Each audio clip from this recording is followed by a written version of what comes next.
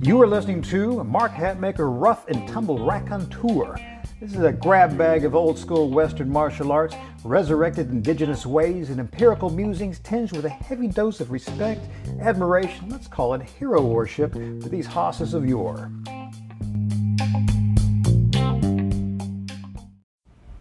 Hey crew, this is Mark Hatmaker coming to you from the Comancheria. Today we're going to ask a question. Are you, that's right, Y-O-U, still an apex wild animal predator?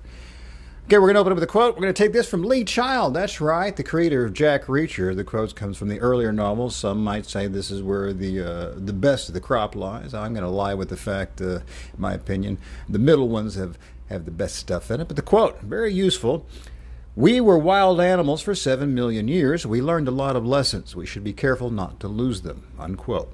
Again, let's keep that quote in mind as we compare a couple of definitions. All right, now the first, domesticated or domestication, which is from the Latin domesticus, or of the home, is the cultivation or taming of a population of organisms in order to accentuate traits that are desirable to the cultivator or tamer. So again, we are breeding over successive generations to get what we want. Usually it means getting some wildness out of something to make it more home ready for us.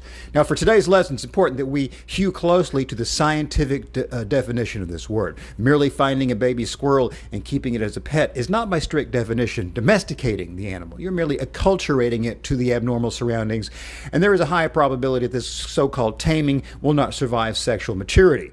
This is a lesson hard learned by chimpanzee and big cat owners. Often what begins as an exercise in cuteness ends in the animal being what it is, wild. And by the way, it's never the animal's fault. It's merely being what they are, despite our selfish wishes. Now, domestication, by strict definition, is a process of thousands of years or hundreds of bred for generations to render a species more docile or yielding to human wishes. A poetic but stark definition of domestication is, quote, the breaking of a species' spirit over time to make us, the owner, happy, unquote. Now, the second word to be defined as civilization.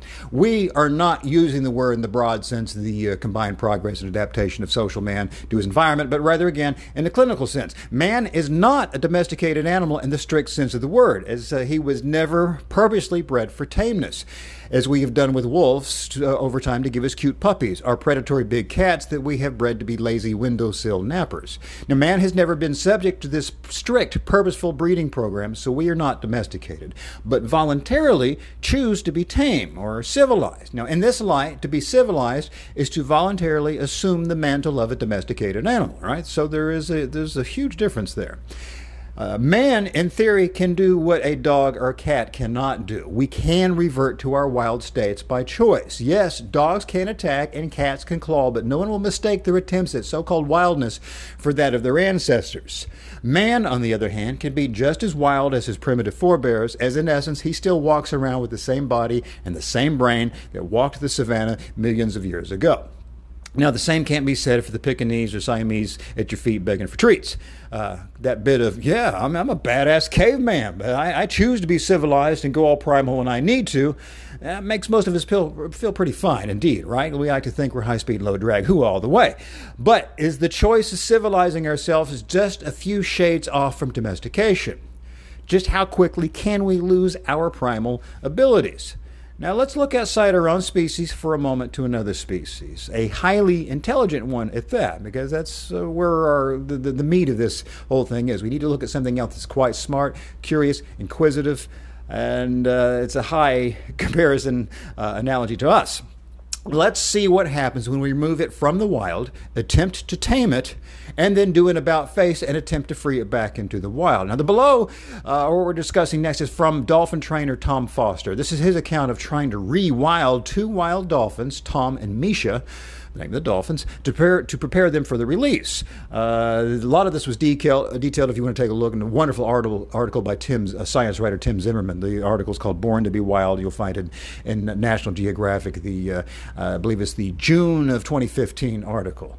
Now, keep in mind, the following account regards two wild animals. They were born in the wild, captured and kept in captivity for a few years. These animals were not born captive, all right?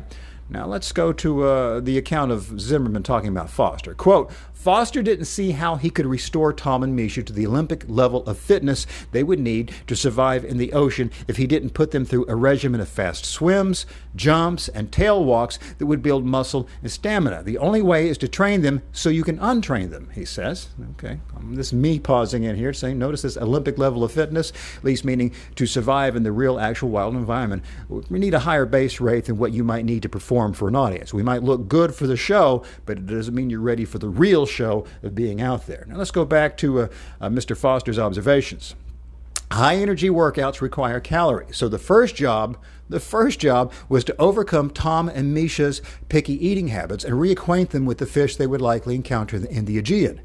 This was off the Mediterranean, so they're in the Aegean Sea, such as mullet, anchovies, and sardines. The strategy was to offer them a local fish species. If they ate it, they were rewarded with mackerel, a fish they developed a taste for in captivity. To mimic the unpredictability of food in the wild, Foster varied the amount and frequency of their meals. When you bring them into captivity, everything from feeding to shows is very structured, he says. They develop a built-in clock and can tell exactly when they're going to get fed. We have to turn that around because we know that in the wild they will eat more one day than another, unquote. Now, is this starting to sound familiar? Is this like another species? Let me think about this. Getting ready for shows, knowing exactly when you're going to eat, probably having the same sorts of meals each and every single time. Now, I'm sure you're way ahead of me by this point. A wild species, they got fat and lazy due to a lack of exercise, regular meals, and finicky eating habits. Now, who are we talking about here? Okay, back to Tom and Misha, two so-called civilized dolphins, a species of high intelligence with a remarkable cranial capacity, just like another species we know. Quote, Foster also wanted to wake up their highly capable dolphin brains. He dropped into the pen things they may not have seen for years, like an octopus or a jellyfish or a crab. He cut holes along the length of a PVC tube, stuffed it full of dead fish, and then plunked it into the water. Tom and Misha had to figure out how to manipulate the tube so that the fish would pop out of the holes. In captivity, we train the animals not to think on their own, or to shut down their brains and do what we ask them to do, Foster explains. What we're trying to do when we release them into the wild is to get them off autopilot and thinking again, unquote. Brains on autopilot. Let me think about that. Atrophied ability to think for ourselves without predictable structure. I mean, we are talking about dolphins, right? I mean, before it was just, punch the button and get the food pellet, or do we just punch screens and hit the next tab and see what the next display on the screen is going to be? Now, again, allow me to call attention again to Foster's comment on how to so-called civilize a wild animal. Quote, in captivity, we train the animals not to think on their own, to shut down their brains and do what we ask them to do, unquote.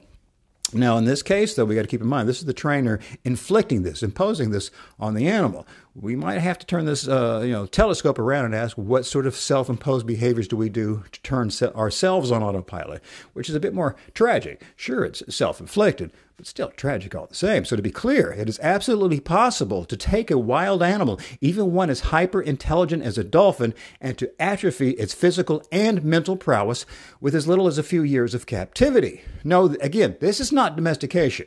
Not in the strict sense of the word, but the level of training required to wean a wild animal off of its civilization and to make it fit to be wild again is indeed food for thought. A few years of civilization atrophied these animals' natural abilities. What might a lifetime of civilization do? Generations. Does voluntary civilization and generations of it at that, opposed to one generation of catch and capture, compound the atrophy problem? And again, the arrow is not here to turn on point, say these kids today, look at how soft they are. No. We must be asking about our own habits. That's the only thing we can do anything about. And it's really the only thing that should be of interest of anyone. You don't need to point and say these people are soft. You got to find out what soft habits might we have where we have accepted too much civilization. This is not anti-tech, anti-civilization. Anything to the point, it just asks, do we need to do a little bit of this Tom and Misha style rewilding ourselves? Now, with that intention in mind, I ask us to pause and reflect what extent we ourselves possibly chose involuntary domestication, and at what cost. Now, a key question at this point might be, is there a biological mechanism that points to us being able to lose physical and cognitive abilities, particularly this quickly, and lose them in such a remarkably short amount of time? Is there a biological driver that once atrophied actually reduces our ability to even think about regarding some of these long-lost abilities? Now, without such a concrete mechanism, this discussion is just philosophical piffle or just another opinion piece. But is there a biological driver? Well, it turns out there is. And this also comes from animal studies, and we just may not like the animal that most resembles us in our current state. We'll cover that for another time, but it's probably enough food for thought here. The primary moral for today is to pay attention to our own habits, not pointing at others, not pointing to how much your kids are on a screen or anything like that. Look at yourself as not just about screens. It's regular meal times, whatever. This is not an argument to sleep on concrete every night or anything like that. It's just to re-grab a little bit of the rewilding.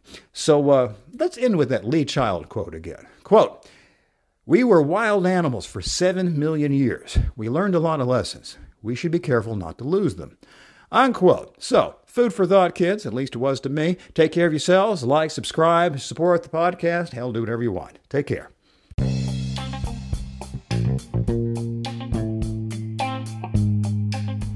Well, if you dig what we just discussed today, I'd like to invite you to like and subscribe to the podcast. Hell, support it if you want. I'm not your dad. Do what you want.